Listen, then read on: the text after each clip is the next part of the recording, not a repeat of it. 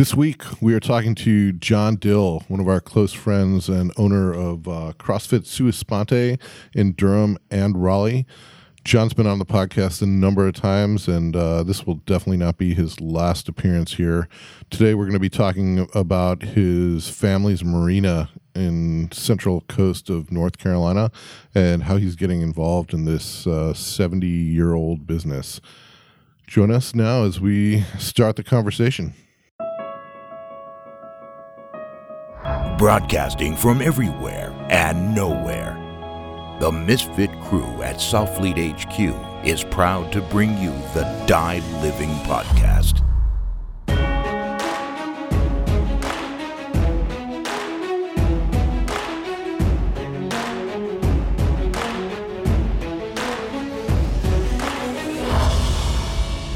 Welcome back to another episode of the Die Living Podcast, brought to you by Southfleet. This week, we are joined by one of the guests who's visited with us a number of times in the past, one of our close friends, John Dill, CrossFit Sua Sponte owner in Durham and Raleigh. Yeah. And recently, I don't know, well, I guess we'll find out on the podcast, if he's also now an owner of Dewey's Marina. Dudley's. Yep. Let's record that shit. I'm even wearing the shirt.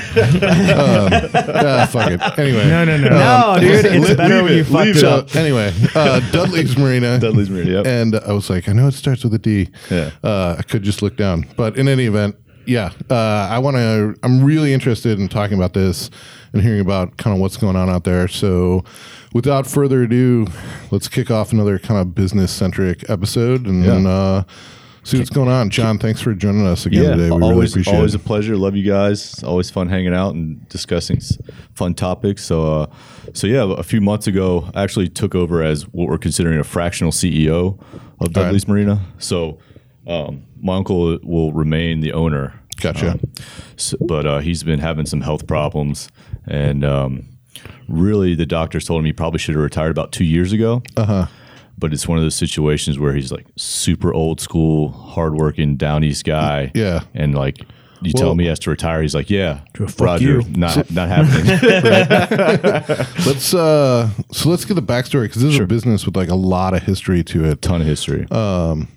Just for us included, like, what is the backstory? What's the history behind the marina? So it started off as just a railway, and a water railway where they would pull the old handmade wooden shrimp trawlers up, 65-foot boats. Like how long ago are we talking about? So that was in the 30s. All right. My grandmother's father, so my uncle and my mom's grandfather, his last name was Wethington, and that the Wethingtons, came from that area down east in the Bogue Inlet, Swansboro area for as long as there's any recorded history. Well, right. That's just they've been there since anybody started recording it. So it was started in the 30s, and back then it was, people used the water to survive, to make a living. It wasn't like, hey, we're going to the Fourth, like we're going to drink a bunch of beer and catch some, spend $800 on gas and catch 2 dolphin. I'm going to take my top off and I'm going to do some things that I'll regret. Right. So that was in the 30s, and for years it was just an old Gulf station. You remember the old gas Gulf stations? Yeah. And it just happened to be on the Intercoastal Waterway. So there was a charter boat dock out back. So mainly like a marina gas station, like a gas station for boats, or it was like a full service station that just had some charter boats that docked behind it. And it stayed that way from the 30s, and they built wooden boats on the railway, and that started in the 30s. I've got a shipbuilder named Dewey Salter, who's super famous down there, and he was building boats down there on the railway. So they would build the boats on the railway and then launch them, because these are giant 65-foot handmade wooden boats. So you like trawlers shrimp trawlers, commercial fishing boats built by hand, wooden boats. Man, isn't that crazy? Yeah.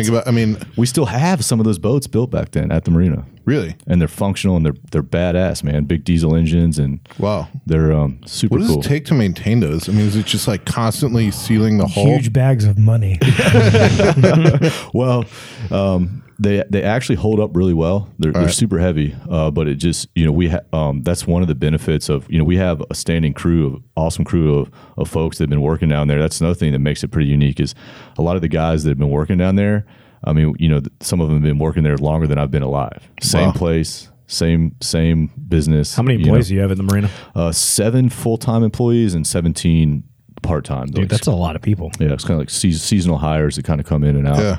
So it started that way in the 30s, and then in 1957 it became Dudley's Marina, and then my uncle was the one that had the vision, tore down the Gulf Station because it was a lot of land not being used, built the big dry stack and the ship store, and that's when it really became a fully functional marina. All right. So that was about 40 years ago or so, roughly, and but he was a pioneer in that aspect. It's like, hey, there's more to this, and he was still adamant about looking out for the blue collar guys and the people making the living. I don't know if you guys saw my Instagram, but that was one of those old wooden shrimp trawlers. This is still up on the railway, getting painted and worked on. And well, I laughed when you like talked on the podcast about taking over at Dudley's or whatever, and like 3 of my buddies who are really big into like offshore fishing messaged me. They're like, "Hey man, can you give me the contact information of that dude who owns a marina?" I'm like, yeah, man, like that's just a gas station, right? Like, and they're like, no, dude, Dudley's is like super famous. Like we need to call him. And I'm like, oh, yeah, who knew John was such a big deal? Dude, it's been there forever. So the credit for that really goes to my uncle, man. He was pretty ahead of his time in terms of having the vision for that, and was real big on looking out for the local fishing community. Looked out for, I remember as a kid growing up, and they would just throw me on some of these headboats, headed out like, there you go, boy, have some fun, and just talking to the guys on the ships and around, like, just being too young to really understand why, but just like, man, everybody really has a lot of respect for my uncle. You know what I mean? Like, hey, he helped a lot of guys get their start, and made sure he looked out for them when they were trying to get their own charter businesses up. Like, as far as like, hey man, we'll float you what you need for a while until you can get it back. And that's awesome, man. That kind of stuff. Building like a real community out there. Right. Yeah, so in the dry stack, is that mostly commercial boats that you guys are putting, like smaller commercial boats? That's a good question. No, that's all. Those are all recreational crafts. Right. There's 173 spots in the dry stack at capacity with a waiting list. Wow. Usually about 25, 26 feet is about the biggest we can fit in there. Yeah. And some spots are built for T-tops and et cetera, et cetera. But their storage fee for the year comes with 1 in and out a day. So any given day of the year, except for we close for Christmas and half a day on Thanksgiving. All right, that's my uncle's deal. It's like, that's it. Every other day, if somebody wants their boat, they get their boat. That's a hustle, man. Is that a big profit center for a marina? Yeah, that is a substantial amount of the revenue comes from the dry stack. So you're thinking about expanding that out? Well, it's pretty maxed out. My uncle is a pretty resourceful guy. There's might be some room on the yard to get some more storage, but then in the yard, it's not locked up. Things go missing. Cameras everywhere. We have some land across the street, across highway. It's right on Highway 24 East, but same thing. It's across the street. I love it. Forklifting a boat across the street. That kind of stuff, good. And just things go missing over there. I love it down there, but it's down east. It's it's Onslow. It's shit will go missing down there. I like how John's trying to get around the fact that like people steal shit. Yeah. Nah, man, when I grew up in East Texas, like we used to drive around looking for empty electrical trucks to grab tools, man. Right. Like it's late at night. They left the keys in this bulldozer. Let's take it for a joyride. Right. Yep. Right. Like, woo. Yeah, there it goes. So it sounds like your uncle, obviously a super sharp guy, hard worker, but things maybe over the last, sometime over the last 40 years went from being super, super strong, healthy business to, kind of slowly deteriorating a little bit. So what happened there? I think, and getting into business 6 years ago with the gyms, it makes a lot more sense than it did before that. Before that, it was hard to relate to my uncle because he never owned a business, but there's obviously different business models and different ways to build business. Well, the way he built that business was 100% around himself and his personality and the vision he had inside his head, right? So, which worked really well when he was in his prime and, was still clicking on all cylinders. But he's developed a Parkinson-like disease, a bunch of minor strokes in the frontal lobe of his brain, which affects your personality and affects your decision-making ability. Executive functioning, right? So he never really, old school way of running a business, he didn't really not that they didn't understand the concept. It just wasn't a concept back then of an exoskeleton in redundant position. Like, hey, the CEO's not clicking. This person steps up. There was no organizational chart. Right. There was no roles and responsibilities and a job description. It was like, yeah, man, Jerry takes care of that because Jerry's taking care of that for the last 30 fucking years, right? Jerry sounds like a good dude. Dude, Jerry's the man. He's been there forever. And but which is great. Which when my uncle was at full capacity, he literally was holding that place together with duct tape. Yeah. So what we've been able to do is come in and actually insert an actual exoskeleton because the crew down there is so awesome and they have the day-to-day stuff down so well. Yeah. We can just literally just take the duct tape off piece at a time and put the exoskeleton in, and now it's a structure and there's. Well, it sounds like there's a wealth of knowledge there too. Right. I imagine that you guys are able to do certain types of repairs or, like even restorations. That other places, don't have the knowledge or experience on. Ton of knowledge, man. And so that's why it's really cool to be able to get involved at my level. Like I don't have to go in there and tell Jerry, for example, is our yard guy. When something breaks there, that's how my uncle is, man. When something breaks there, we fix it. Yeah. So when the shore lift broke, we don't buy a new one or pay, it's a big ticket item, it's Jerry goes in there and fixes it. Right. So the same thing with the rail. I used to growing up, I worked down there in the summers, and I worked for my uncle for over a year when I first got out of school at Carolina. And when the railway needs replacing, and the railway needs replacing, I'm like, oh cool, who's going to do that? He's like, you and Jerry. So we're out there laying the new tracks. That sounds like a big part of fishing culture, like commercial fishing culture. You watch like TV shows that are like reality shows, like the Deadliest Catch, like crab fishing. Yeah, like it's a big part of that job is knowing like the hydraulic systems are broken. We've got to fix it because you're out in the water. There's no like call the handyman. That's make it. This thing and that's happen. especially down there, down east, man. There's a super old school community like that. I mean, they're fiercely independent people down there. They grew up on the water. I mean, it sounds like, oh yeah, like dolphins, and it's a rough way to make a living. You got to be a hard worker and you got to be very self-sufficient. So it reminds me of a story. I was in my freshman year of college. I was rooming with one of my homies from high school. And, we had a weekend, like a long weekend or whatever. Like, hey man, you want to go down to Swansboro with me? Like we'll go fishing and whatever. So we took one of the handmade wooden skiffs out. We smoked up a little bit, we're out there fishing, and I go to start it was just an outboard motor with a pull string. I go to start it and just meathead it, right? Just snap the string. Like, damn it. There's no cell phones back then, right? So wait for one of the local dudes to come by, like, hey, what are y'all doing out here? Like, yeah, I broke this string thing, man. Can you tell my uncle? Like, yep, I'll let John Willard know. So, like 30 minutes later, my uncle shows up in his boat. And my homie's like, okay, cool. So like we just leave this here and like we jump on another boat and like somebody comes. I'm like, nah, dude, it's not going to go down like that. He's like, what do you mean? He's like, because my uncle's just sitting there staring. He's like, he's gonna walk me through how to fix it. He's like, well, yeah, like when we know, like right now, dude, like this is a lesson that I'm about to learn on how to fix. So 10 minutes later, the top's off. I'm respooling this outboard motor, tying the string back off. My buddy's sitting there, I'm like, dude, you look really stressed out right now. Try to calm down. Like I can, Right. So that's awesome though, man. Because that's how they grew up. Because old rednecks love to teach lessons. Yeah, man. Well, and it's good shit to learn. It's refreshing that the non-disposable culture still exists. Yeah.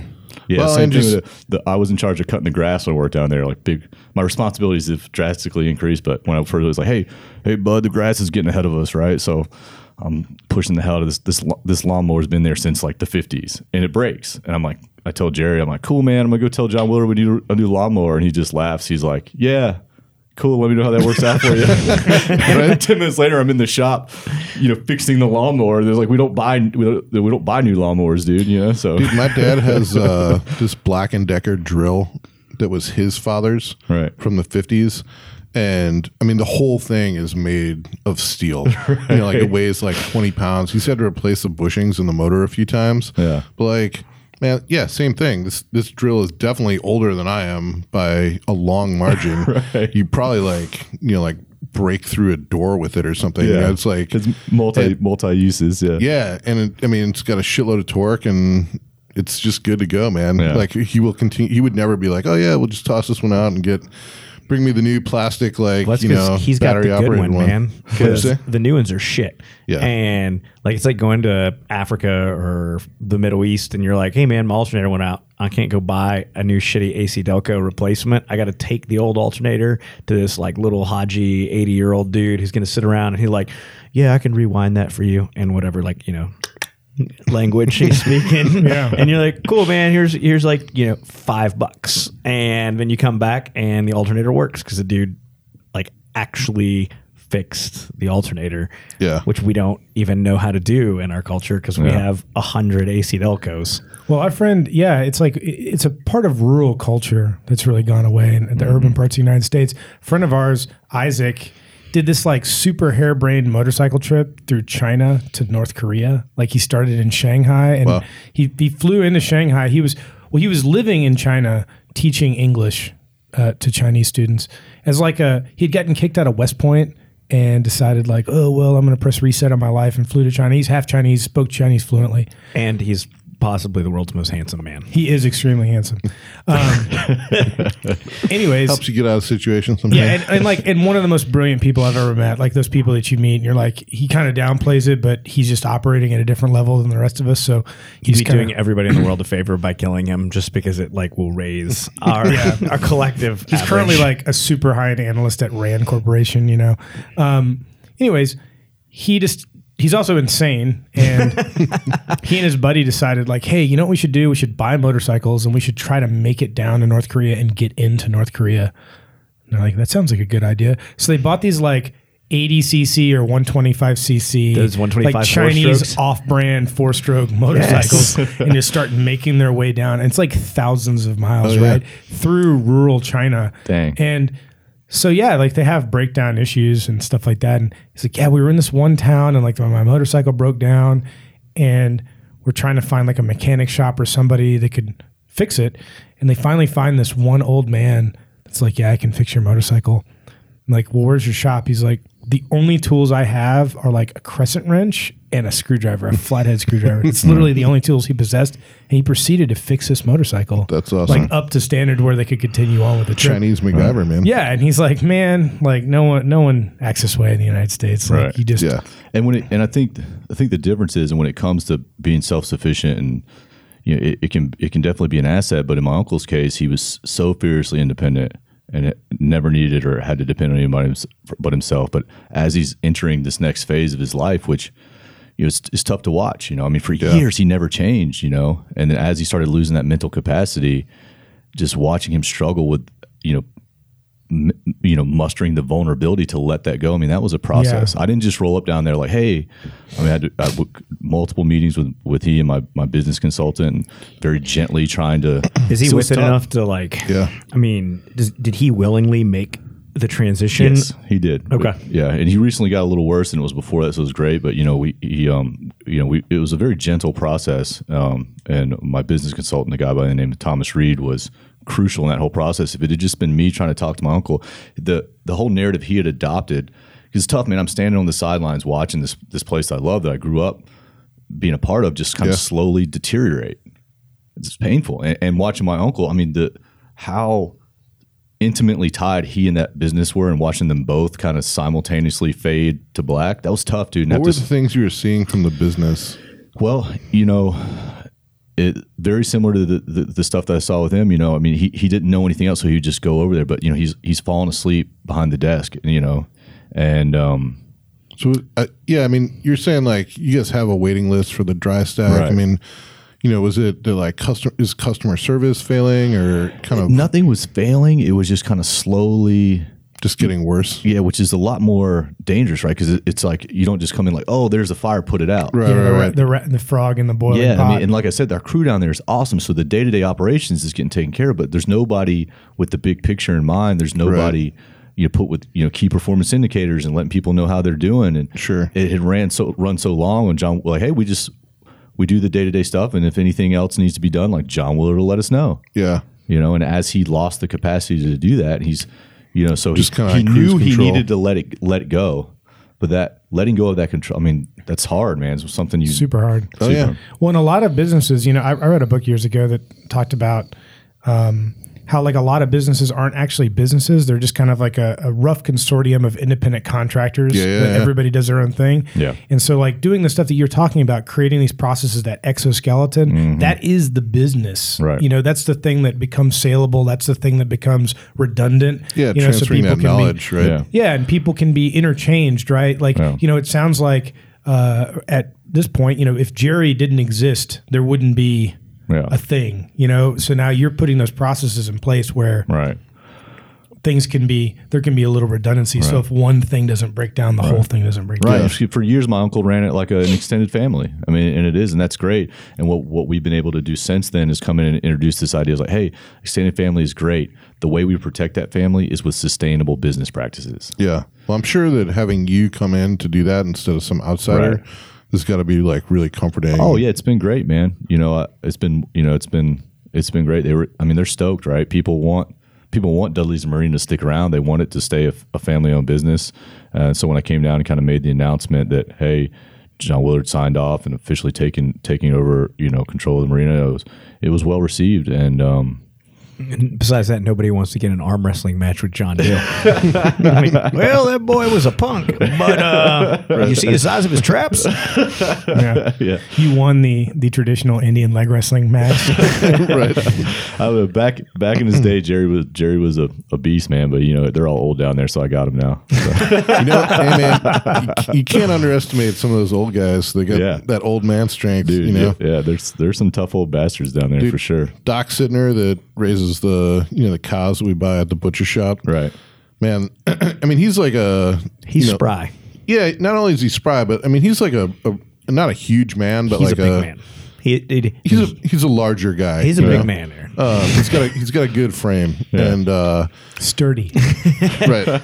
When we had an ice storm a few years ago, Ross was over at the farm, like helping kind of clean up trees and stuff, and you know, there's all these like 20 and 30-year-old guys like, you know, doing stuff, and Sidner gets out there and Doc's just like, man, you guys are a bunch of fucking pussies. Like, let me show you how this is done. Yeah, get out of the way. Old man will put you in the grave, man. Yeah. Oh yeah, no doubt. So, but so what are the things that are coming down the pipe, man? Now that you've stepped in, I guess I have two questions. You know, one is, what do you have planned? What are you doing for the vision and starting to enact that plan? Right. And also, you know, how are you working with your uncle to make sure that it's not just kind of like inadvertently shoving him aside, so he still has that kind of, you know, ownership stake. I mean, not just legally, but, you know, really feels like he's part of what's going on. Yeah, those are great questions. So right now we're starting off with some pretty low hanging fruit stuff. Like, for example, we've never sold booze there. Dudley's Marina now you can now get your beer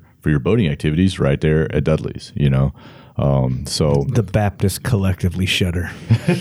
Well, and you know, it was funny. I had that conversation with my uncle, like, hey, why don't we sell beer? Yeah. And he's like, you know, he just doesn't like dealing with drunks, you know, small town, grew up with, you know, some of that around, and just doesn't like dealing with it. He doesn't drink, and it just wasn't. I was like, okay, well, we'll make it off premise. How does that sound? You know, he's like, well, what do we do if they drink? And he was like, we call the cops, you know? Yeah. So it's not like old school. We don't have to like drag them out back and like, he's like, we nice. don't do that anymore. Like, no, nobody does that anymore, you know? You just be nice until it's time to not be nice.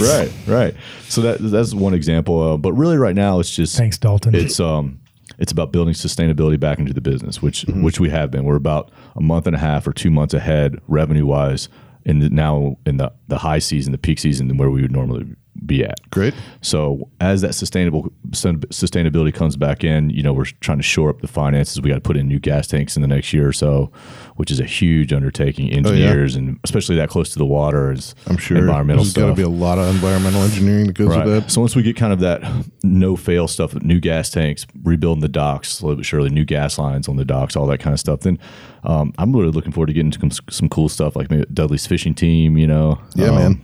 You know, maybe selling some, retailing some boats out of Dudley's, and you know, all kinds of cool stuff. You know, Cool. Hand fishing for marlin. Long term. I gotta say this, or my business consultant will be like, don't even think about that right now. But you know, I'm super into fishing and hunting and the whole. So, you know, I think it'd be great once we have built that sustainability back into the business, is to reinvest into, you know, making it a year-round outfitters. You know, where right now there's no hunting equipment, but start carrying bows and shotguns and hunting. I mean, everybody down there, East North Carolina, or if you're coming down there, if you have a boat in a dry stack, 99% chance like you duck hunt or deer hunt or both, you know, and then that would really, because during the winter months, you know, that part of the season, it slows down a lot, and we focus internally on rebuilding things and getting things ready again for the next season. But if we, you know. Anyway, that's more of like a personal John, awesome like a business thing. It's like, oh, I want to have a bunch of shotguns and bow and arrows and all the excuse in the world for John to start reaching out to like Hannah Barron and like, hey, you want to do a video at Dudley's? Right. So many activities. Yeah, man, that sounds awesome. Yeah. I know we're looking forward. We gotta get a deep sea trip on the calendar. At some point. And I know Chris and I are going to that freediving course. In Wilmington, and I talked to the guy Hunter Heverly that I put you in contact with is a big surfer and freediver in Wilmington. He grew up in the Bogue Inlet, Swansboro area. He's like, man, he hasn't really had a chance to explore it, but there's got to be a lot of great places to do some spearfishing down there as well. So yeah, that could I think it'll be really pretty cool, man. Yeah.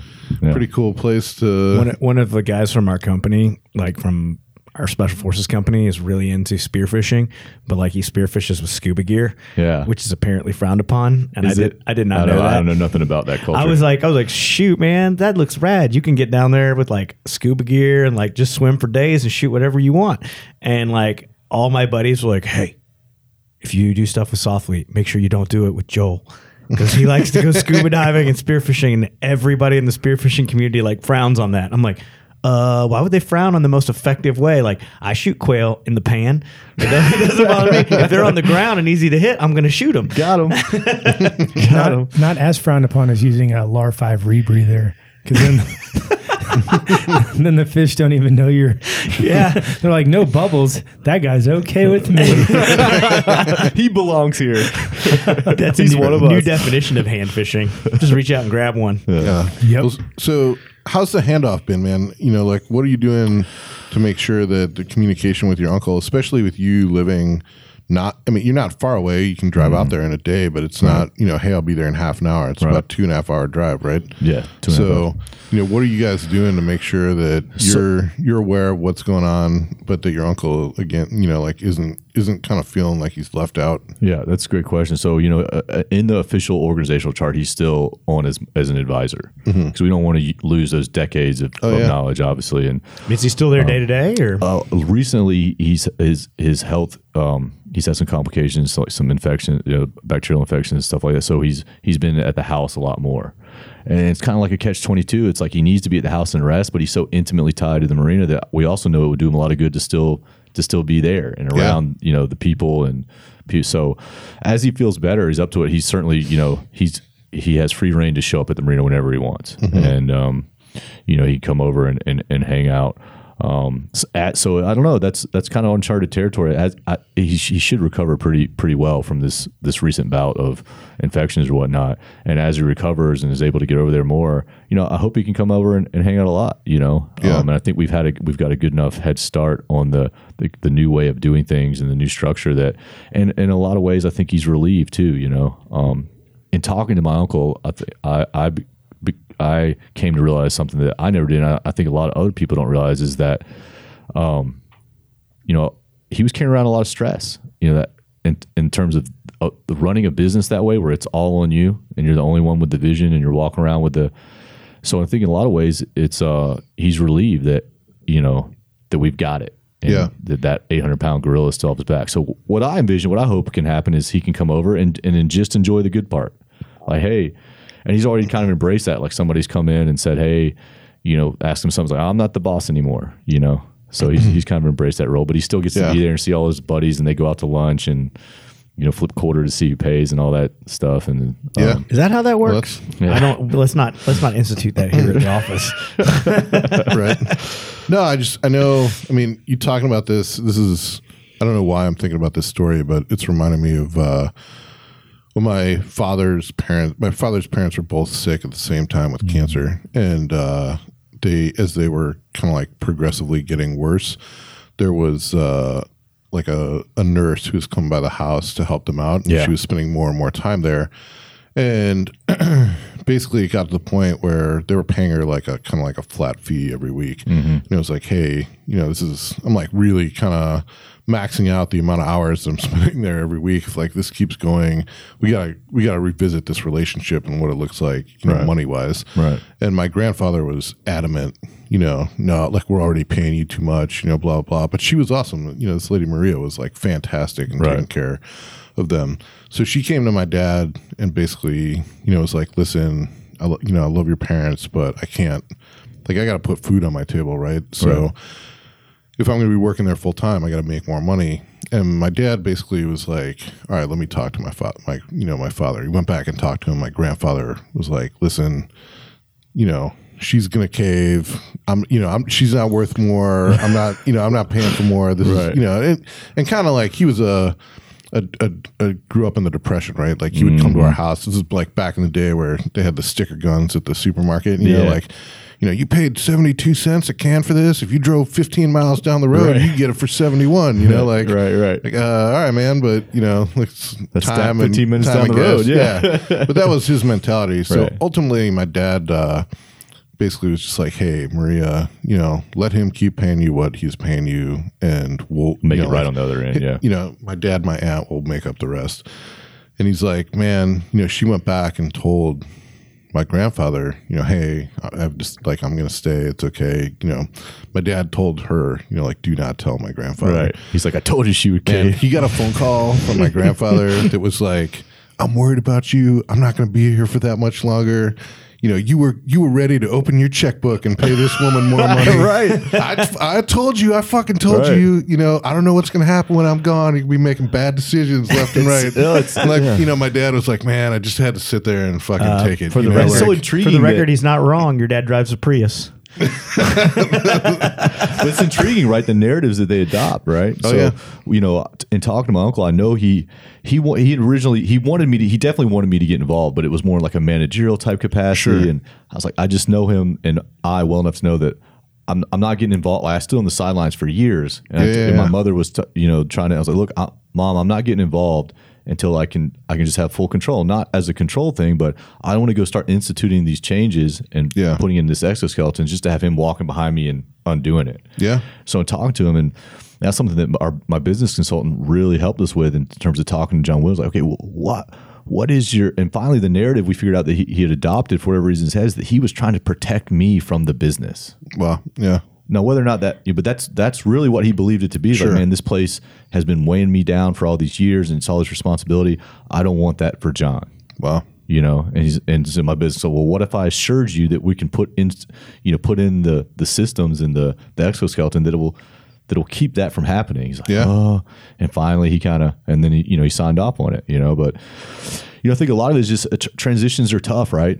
Like for any of us, and when you're at that age and you're transitioning to what is most likely going to be the last phase of your life, that's even more terrifying. And you don't even know why you're terrified. So your brain just comes up with some kind of a narrative to explain the desire to hold on. Because you don't necessarily know where that anxiety or that fear is coming from. So you come up with something to explain it. In his mind, it was, I'm protecting John from the business. And I'm sitting there like, dude, I'm dying to get a crack at this thing.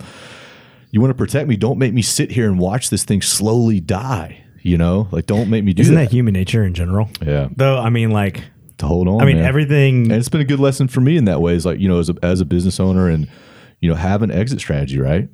A business is not like Brian touched on earlier. It's not a business is meant to be a business, right? Build it that way. Build it that you can step away from it, or any one person that can step. You're not supposed to go down with the ship. It's like so much other stuff, though, man. Like, think about like the identity you have as a coach. I think in a lot of ways more effectively than most guys I know, you've really put boundaries in your life about like who John Dill is versus John Dill the coach, John Dill the gym owner, who people want or think John. Yeah. I mean, like, I got it. Like, you and I, like, my abs and your traps are manifestations of poor movement patterns.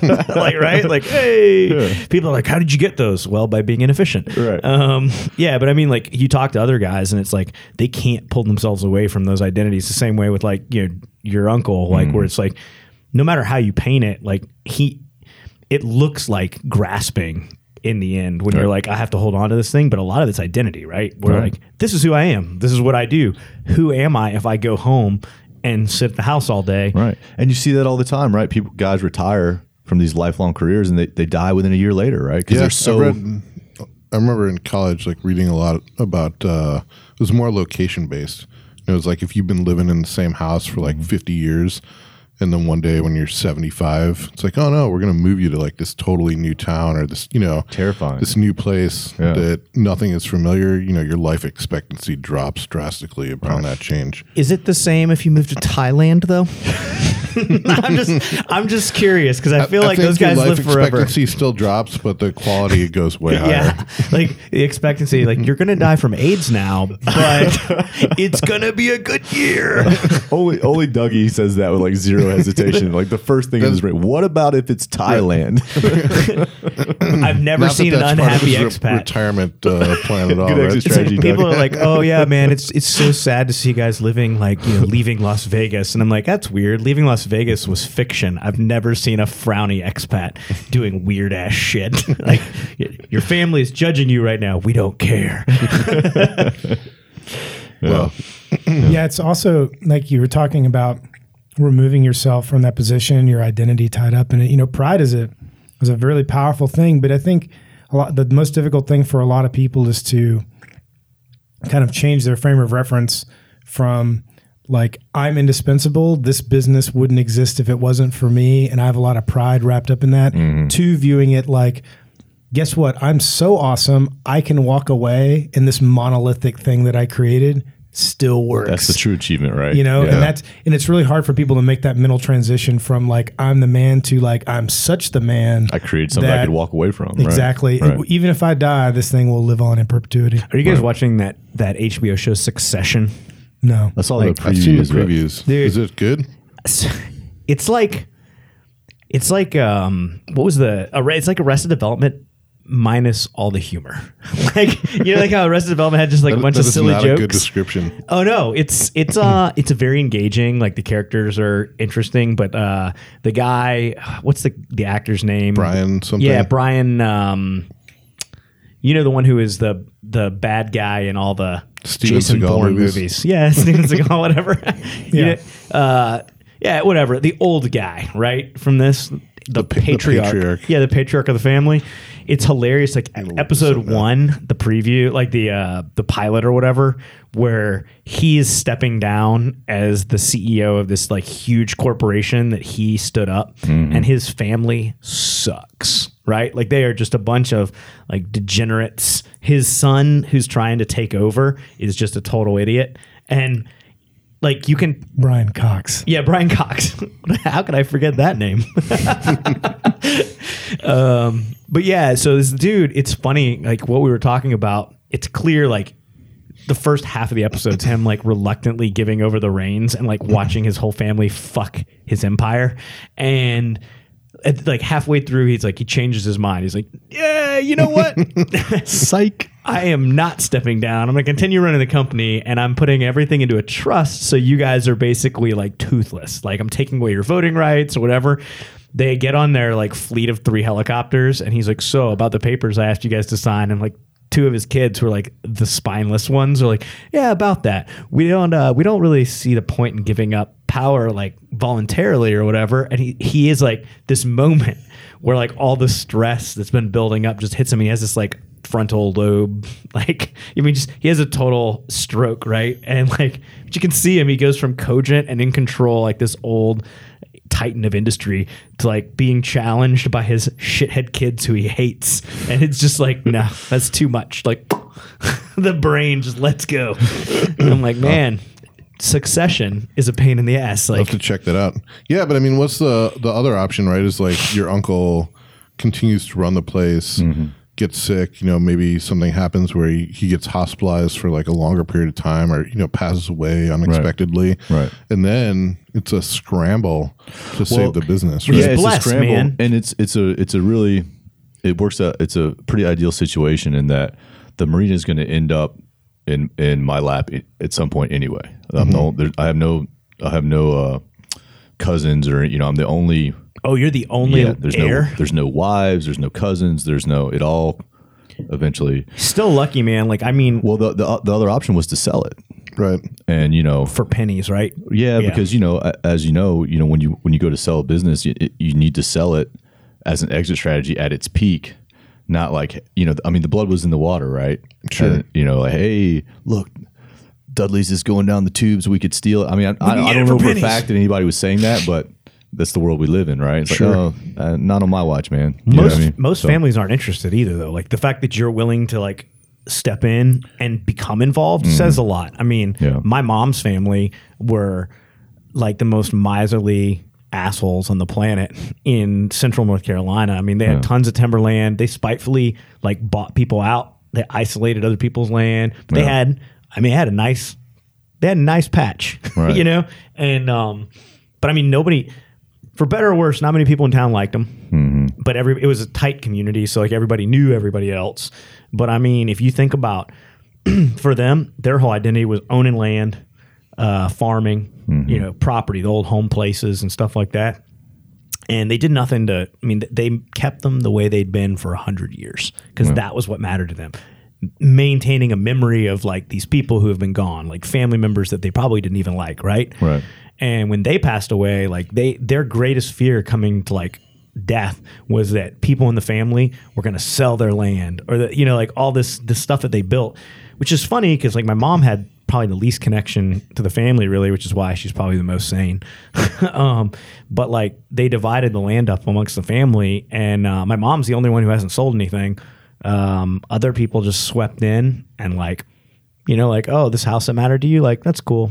We're selling it. Yeah. I mean, like, and for pennies, man, like my great aunt's beach house, which was super rad down in Wilmington, like they sold it for 40% below market. They walked in, they opened the doors and sold the furniture on Craigslist. And then the first offer they got, which was a total shit offer, they took it. They were like, yep, write us a check. And that's why this worked out really well in that, not only was I willing, but it just, and 10 years ago or 5 years ago, or excuse me, but when I was still in the military or whatever, I never would have thought, but it just lined up. This is the level and the type of work I've been working on at the level I've been working on it with the gym. So it essentially just became a third site for the gyms.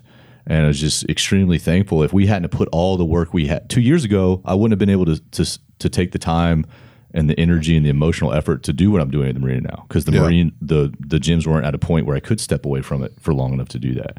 So timing wise, it all kind of worked out. Seems like you've done a really good job with the gyms, man, of building those same types of systems where they aren't reliant on you to be operating. Right.